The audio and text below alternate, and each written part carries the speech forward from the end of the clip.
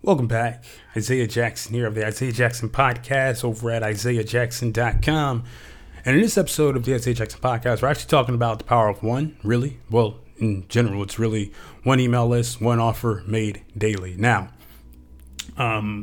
quick thoughts though. Millionaire maker Dan Kennedy himself says that one is the most dangerous number in business, and he's right. He's absolutely right. You never really want to be relying on, say, one traffic source, one offer to work and things of that nature. He's absolutely right in that regards. However, I'd much rather have you have that one offer that works than create several different offers that may not work, right? So what I mean by that is if you're an affiliate marketer, you're very fortunate in this regard because there's an absolute ton of products out there in the marketplace, right? Especially for operating in the internet marketing industry, right? You can test all of those different offers that are currently out there and find one that works for you. When you find one that works for you, cool, you can add that as a campaign to keep it running and go look for other ones that could also potentially work for you, okay? It's like you build up your own swipe file, if you will, of things that you want to promote that constantly work for you.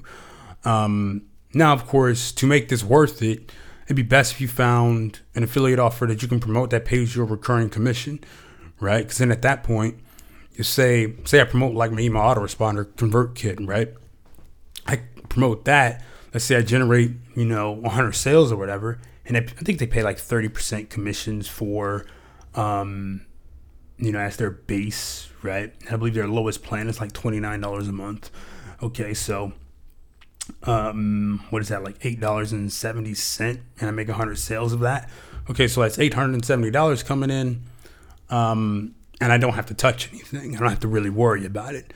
So in that case, having that one offer that worked for me pretty good because I'm getting paid every single month to basically just refer people to ConvertKit. I can stick that inside of a free report and things of that nature as well to basically keep the revenue going. I can say create a promotional sequence, email follow-up, if you will, promoting that free report to get people to sign up to ConvertKit, right? And I can say throw that in like every month or so, you know what I mean? But having that one offer that you can mail for really daily, it'd be the ideal thing. So I bring this up because I see a lot of newbies online who they'll spend like $100 to $300 a month for funnel creation software, but they won't have a damn email list, and they sure as hell won't even have it on an offer to promote. And the offers they want to promote are the things that will pay them 50% commissions. And granted, there are some high ticket offers out there that pay 50% commissions, but you don't keep the customer. You know what I mean? So the money is cool, but I really prefer that you actually kept that customer information, because then hey, if someone spends $1,000 through you, you should probably be marketing more expensive offers to that particular individual, right? This is where having that customer data comes in handy. It's like, okay, look, if Joe here spent $1,000 on this offer and I got 50% commission, so I made $500, that's cool. But it would be nice to know who bought that, because then at that point, you know exactly what to show them next. More expensive offers that can actually help them progress through their journey, whatever that is, whatever that may be, So when it comes to us product creators, vendors, really, if that's your deal, and it should be, create that one offer, that core thing, and promote that every single day. Okay.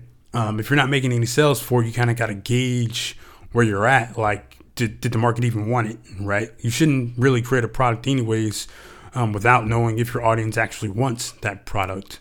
Okay, and the best way to actually go about doing that, just to side story here, would be to email the list first and get them to vote with their wallets. Don't have them say, oh, yes, I want this. No, have them vote with their wallets first, and then you start creating that product. Even then, you can even, like, the folks that vote with their wallets create like the skeleton of the product, and they're like the beta testers, really. It's like, okay, cool. What do you guys think about this? They can actually help you fine tune the offer and things of that nature. All right. So, but yeah, one offer made daily. Okay. If you're in affiliate marketing, try and find a high ticket affiliate offer that you can promote, and then try and get in contact with the individual who has that offer and ask them like, hey, look, for every sale I send you, can you tell me who's buying?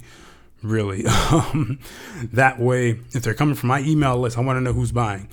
I'm pretty sure they'll be more than happy to just give you that information, of course.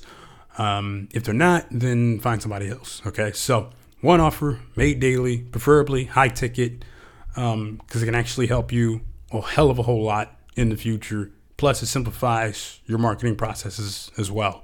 All right. So hopefully that helps. That's the whole moral of the story. Find one thing to promote and promote that. When you have that one thing that's working, find another thing. And then basically keep doing that. Eventually you'll have like a suite of products that you either created or that you promote as an affiliate that basically just, you know for a fact that you can run it and make sales. Really, it's the whole point. All right. So no more guessing. You just keep them running. All right. So too much it for this episode. My name is Isaiah Jackson, and I will talk to you soon.